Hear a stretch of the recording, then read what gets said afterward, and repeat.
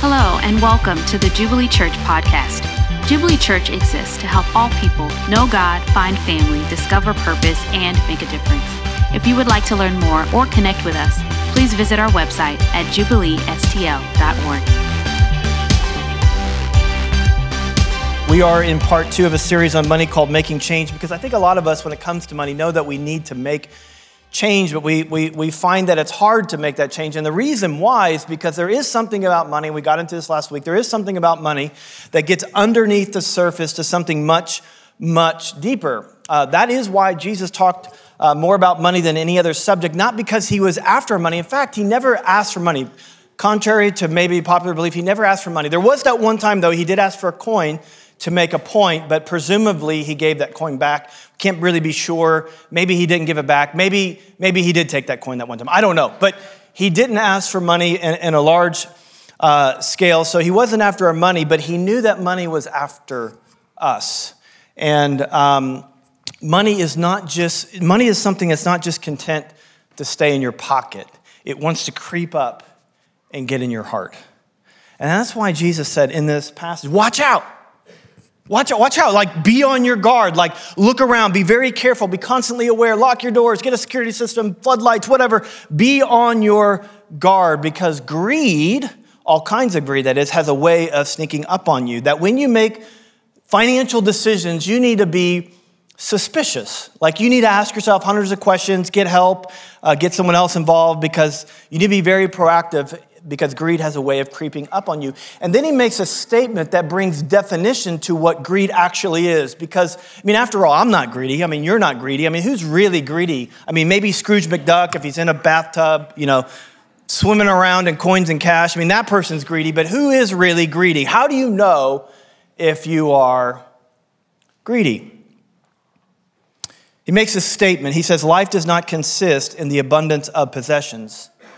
In other words, a greedy person is one who thinks that life is equal to the same as how much stuff I have.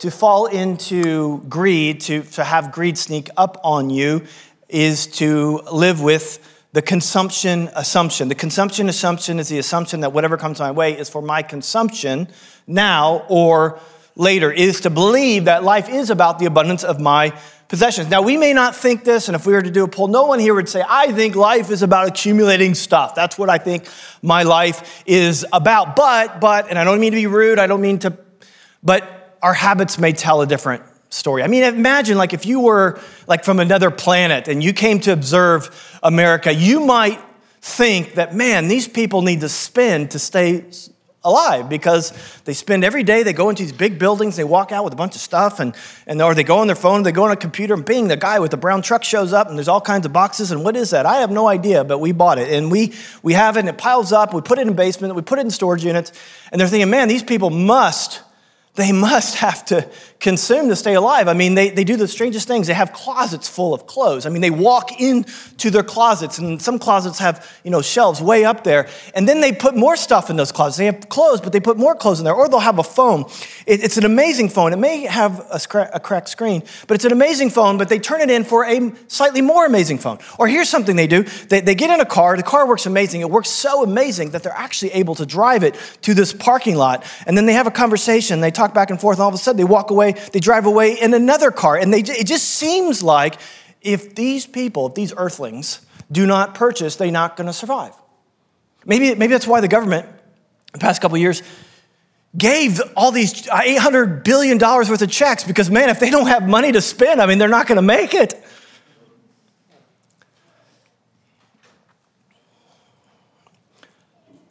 It's not bad to possess money.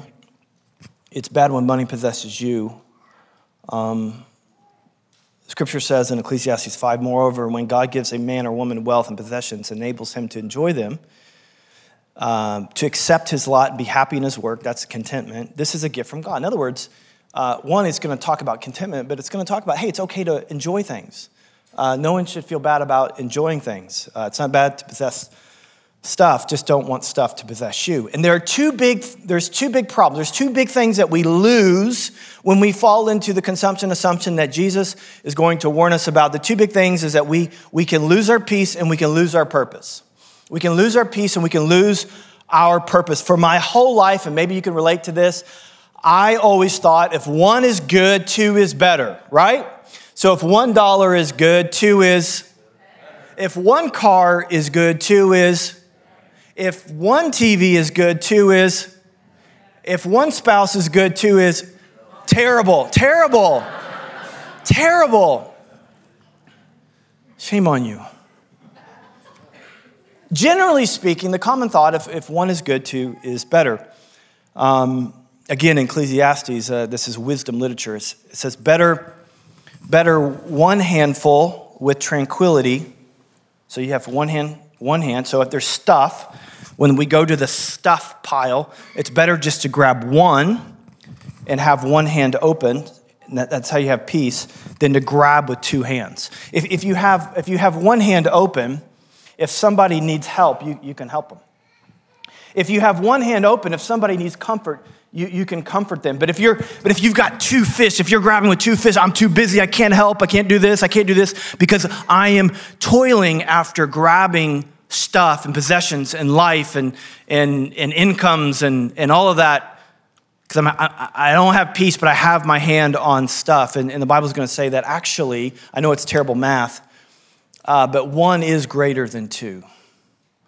Sometimes less is greater than more. Better to have one handful and relationships with your kids than two handfuls and not a great relationship with your kids. Better to have one handful and community and purpose and meaning than to have two handfuls and to have striving and striving and toil after the wind, as it says. I'm going to argue all day long that the richest people in the world aren't those who have the most, but they need the least. Aren't those who have the most that need the least. By global standards, and you know this, you're probably tired of hearing it, like by global standards, I mean, we are rich. I mean, if you own a car, you're in the top 8%, even if it's like all duct taped together and it's still a car and you're still in the top 8%. I mean, by global standards, we are wealthy. By historic standards, we are wealthy. Even those who had a lot of money in the 1800s, Vanderbilt or whoever was back then, like our standard of living is better than them. By global standards, we are rich, but we don't feel rich. And the reason we don't feel rich is because we don't have margin. Because instead of having one handful, we grab with two. We give up our peace. And we may disagree, but the debt in this country paints a different picture. We all have like a 2-year-old living inside of us, right? So you never go shopping with a 2-year-old? I want this, I want this, I want this, I want this. We all have a 2-year-old living inside of us, and with the signature, we can have it. People, you can upgrade, you can get this, you can get that. There's a day in our country where having debt was a sign that things aren't going well for you.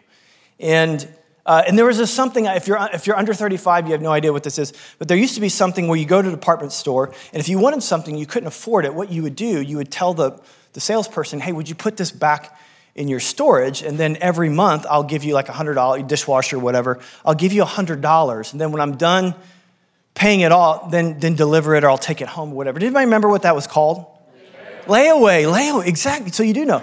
And so, I think everyone should come up with their own system of layaway, by the way.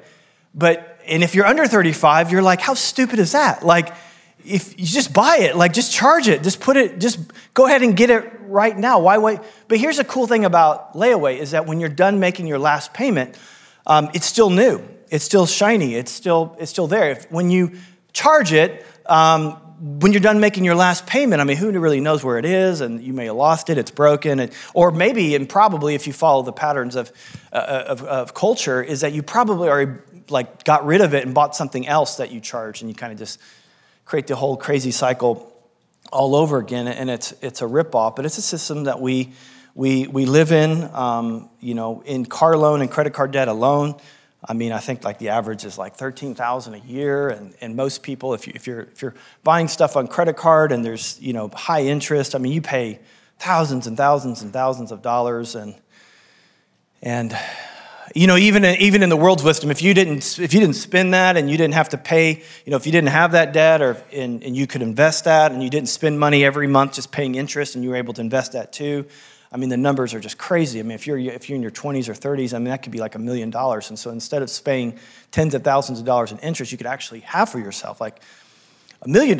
Not just worldly wisdom. That's not even really the point of this, but it's a really terrible thing. You know, Hosea says that my people are destroyed for a lack of knowledge. And so I would encourage you just to have good financial knowledge. But because of this, we have a government too that's in, so it's not just that we're in debt, our government is in debt.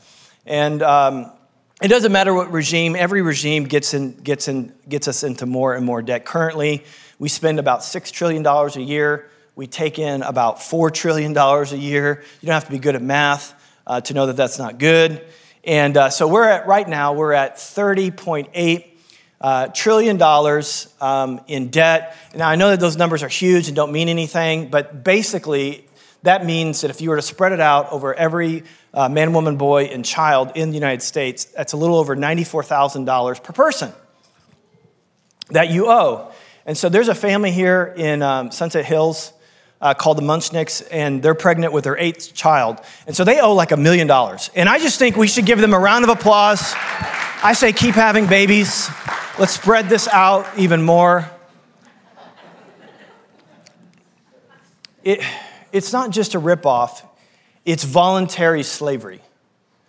Again, in Proverbs 22, it says the rich rules over the poor, and the borrower is a slave of the lender. Now, in this times, people would sell themselves into slavery because they got into debt and they couldn't pay their bills. But we don't sell ourselves into slavery. We purchase our way into slavery. And your Heavenly Father wants you to be free, to do what He's called you to do. And if you're in bondage to a credit card company or some auto loan, Romans 13:8 says, "Owe no one anything except to love each other, for the one who loves has fulfilled the law." In other words, the only kind of debt that we should get into, or the Bible would encourage us to get into, is a debt that we owe to each other. But ironically, when we get into financial debt, we can't actually love one another. And so, debt, what debt does is debt does not reduce your willingness to be generous. It doesn't reduce your desire to be generous, but it does reduce your ability. And so you may be, your heart may go out to something, whether it's in the church or, a hurricane happens or whatever it is. You're like, your heart, or maybe you feel prompted even by the Spirit to say, it's like give, but MasterCard over here is saying, pay. And guess who wins? Your master. The one that you owe. And God doesn't want that for you. Now, just to be super, super clear and detailed, the Bible never prohibits no debt at all, but it strongly warns against it. And the reason why it warns against it is what Jesus is talking about, is that it's a way of showing us, man, greed has creeped up. Because at some level, and I know there are extenuating circumstances, I know there are health issues, and I know that, and maybe that's true. But for the most part, we've, at some level, bought into the lie that life equals upgrade, that life equals consumption. And so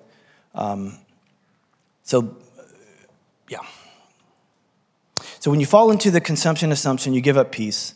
But here's the big thing, and this is the thing I really want you to think about, is you give up purpose. This is the big one. The other one was sort of practical. This one gets to the heart. You give up purpose. Jesus said this. Life does not consist in an abundance of possessions. And then he tells a parable of a guy who didn't get into debt, but he lived under the consumption assumption. So if all of you are like, hey, I'm not in debt, I'm free of debt, and man, yeah, those people who are in debt are bad news and all that, just hold on a second. This guy lived under the consumption assumption who, regardless of how he intended to live, he may be intended to be like, I want to be an altruistic person, I want to be benevolent, I want to help, I want to do different things. He may have intended to live one way, but he actually lived in such a way as though life for him was the abundance of his possessions. That's why God calls him a fool, because his whole life, he got stuff, he got more stuff, he got bigger barns, he just kept upgrading. He lived under the consumption assumption. And here's Jesus' point, if I could sum it up in this statement, in this parable. Money can add meaning to your life, but money is not the meaning of life. Money can add meaning to your life, but money is not the meaning of life. Money is a way better means than it is an end. And being a means to an end is what makes anything meaningful. Being a means to an end is what makes anything meaningful. That's why we don't have Segways. If you don't know what a Segway is, you're like, Brian, what's a Segway? How's a Segway? Exactly, it's kind of my point. Because a Segway, you see one of these things you kind of ride around. You're like, man, that looks awesome. I want one, but no one could ever figure out a purpose for them. Like, I can't really actually use this. And so because it didn't have meaning, it became meaningless.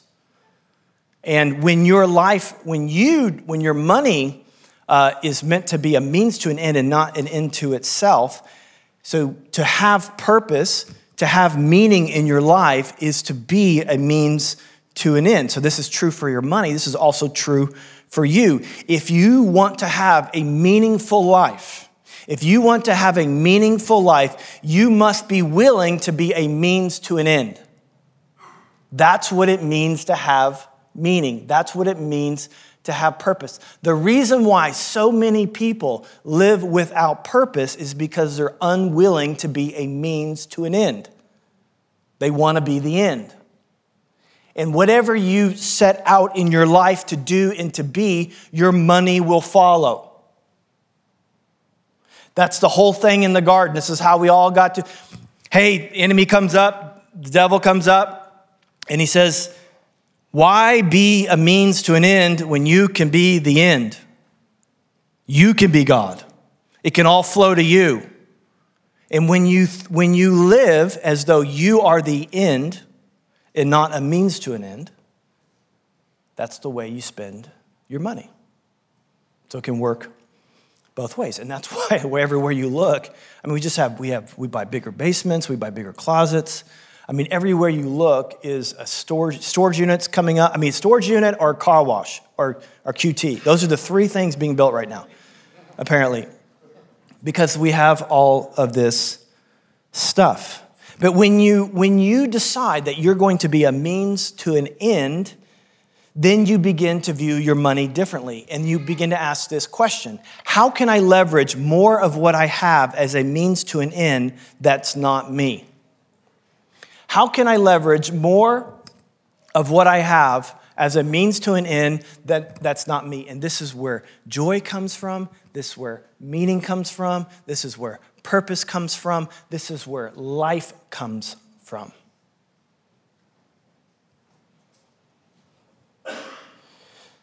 That's why I think you should, and this will come up at the end, I think you should pre-decide what percentage of your income you're going to live on, because you're going to live on a percentage of income anyway.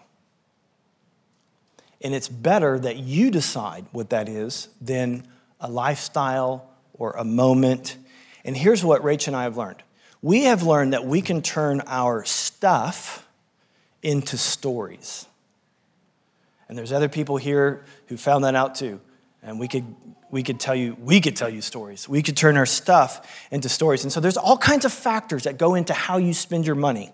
I want to add, and I think Jesus is saying this in this parable, that one of the factors that you need to consider as a way to veer you away from greed, one of the ways that you can veer your life away from greed, away from thinking that life is about the possessions, that I don't know why there are flies in this building, but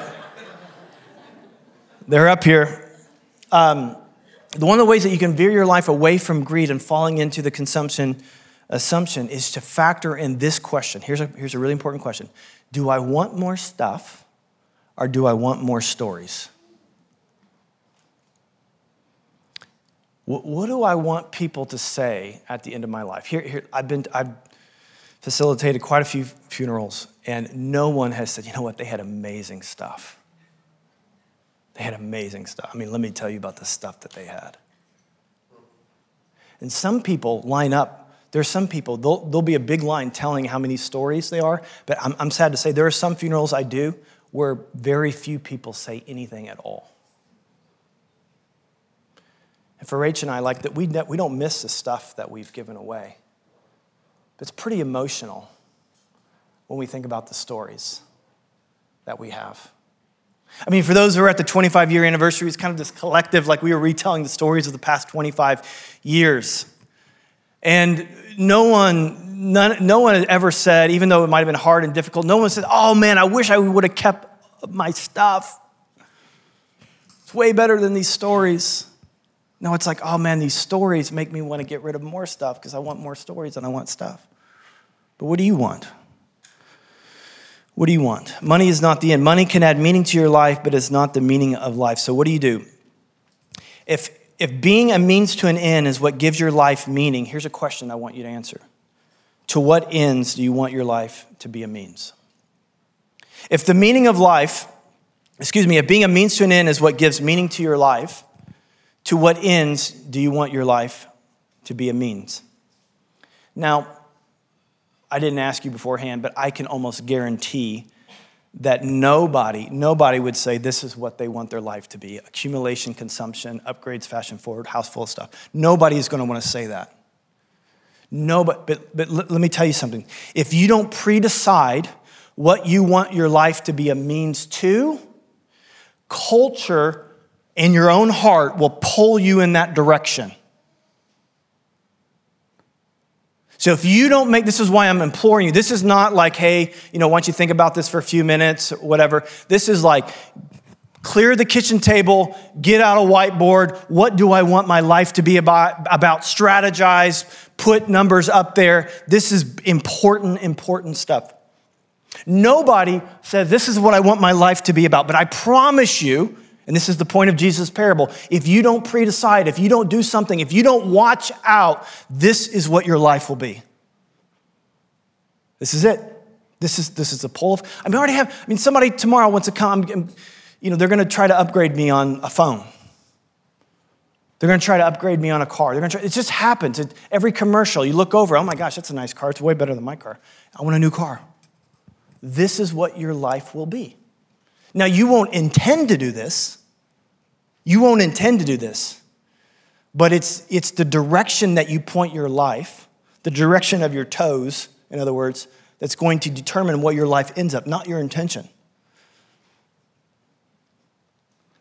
So you have to pre-decide. This is what happened to this guy. He got bigger barns and bigger barns and bigger barns. This is what.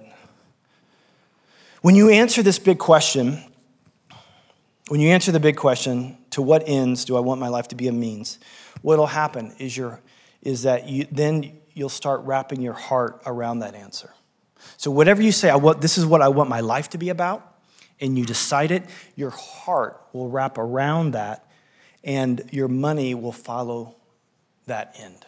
So you say, this is what I want my life to be a means to this end. Your heart wraps around it, and so does your money. Another way of saying that, or another way of finding this out, if you want to know what your life is about, then find out where your money is going right now. Is it consumption? Is it upgrade? Is it this? Is it that? Or is it something more? And you have to be very, very proactive about it. So what do you do? Well, here's a few things. One, you got to plan. Proverbs 21:5 says, the plans of the diligent leads to profit as surely as haste leads to poverty. And that word haste in the Hebrew means I got sad, went shopping. I'm just kidding. It doesn't mean that. But you have to pre-decide because, it'll come at you.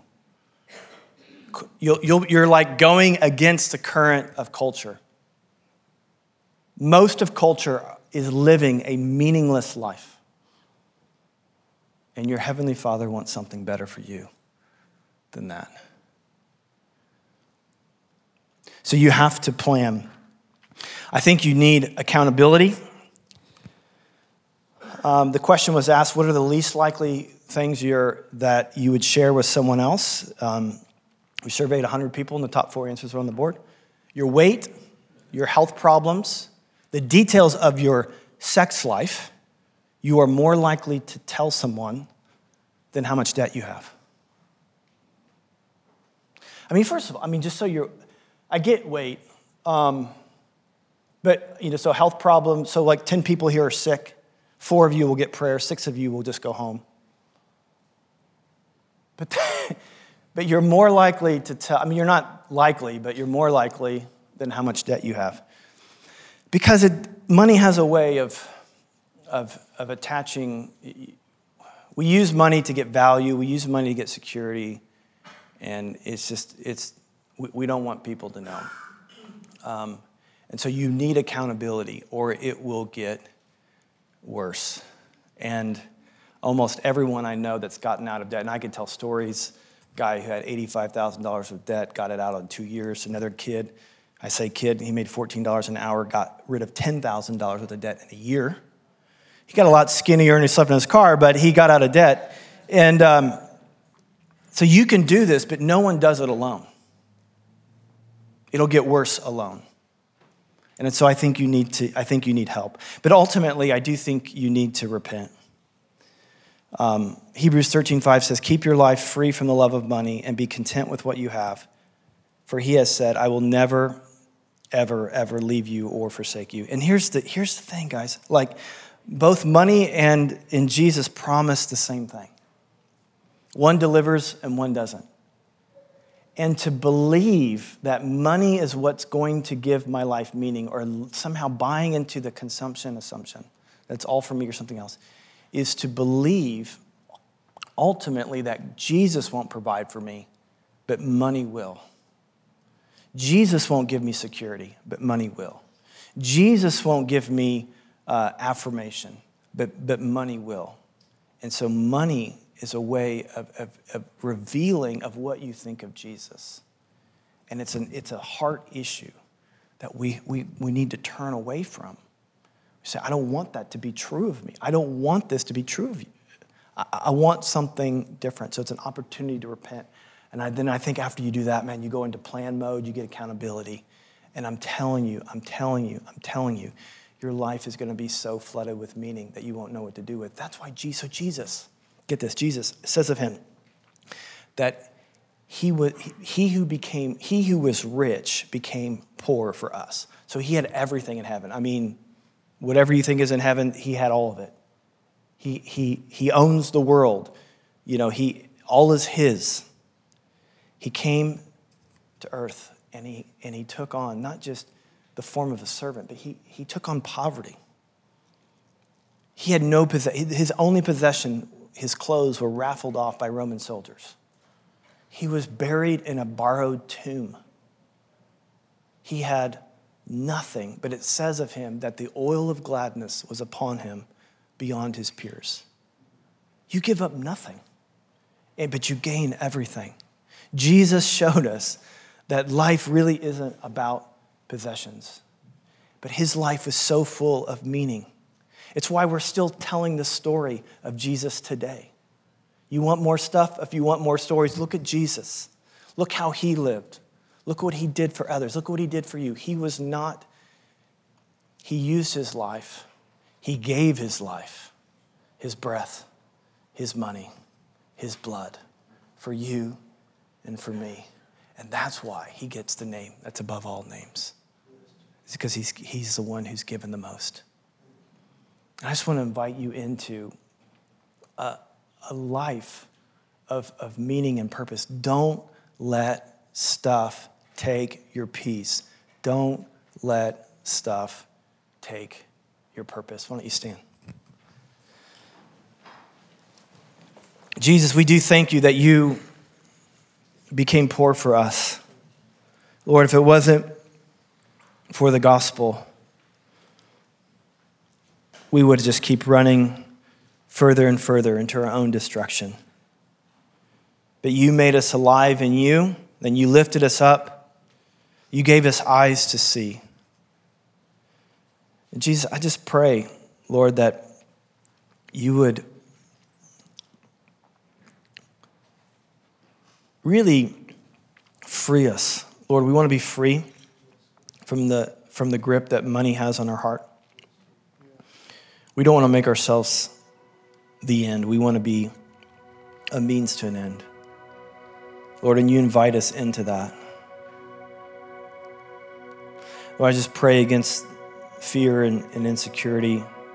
Lord, for those of us who just like, I can't, who may be embarrassed, I don't know. God, I just pray you'd free us from guilt and shame. You're not, in the prodigal son, the story of the prodigal son, when the younger son blew everything, the father did not condemn the son. The father hiked up his skirt and ran after him. And if you find yourself in a place where you don't want your financial numbers up on a screen right now, God is not wanting to humiliate you or wag his finger at you. He is so glad that you're returning, and he wants to bring you into a place of true meaning and true purpose and true riches. The riches that he offers, not the riches that we get from money, but the riches that he offers. He offers us true wealth.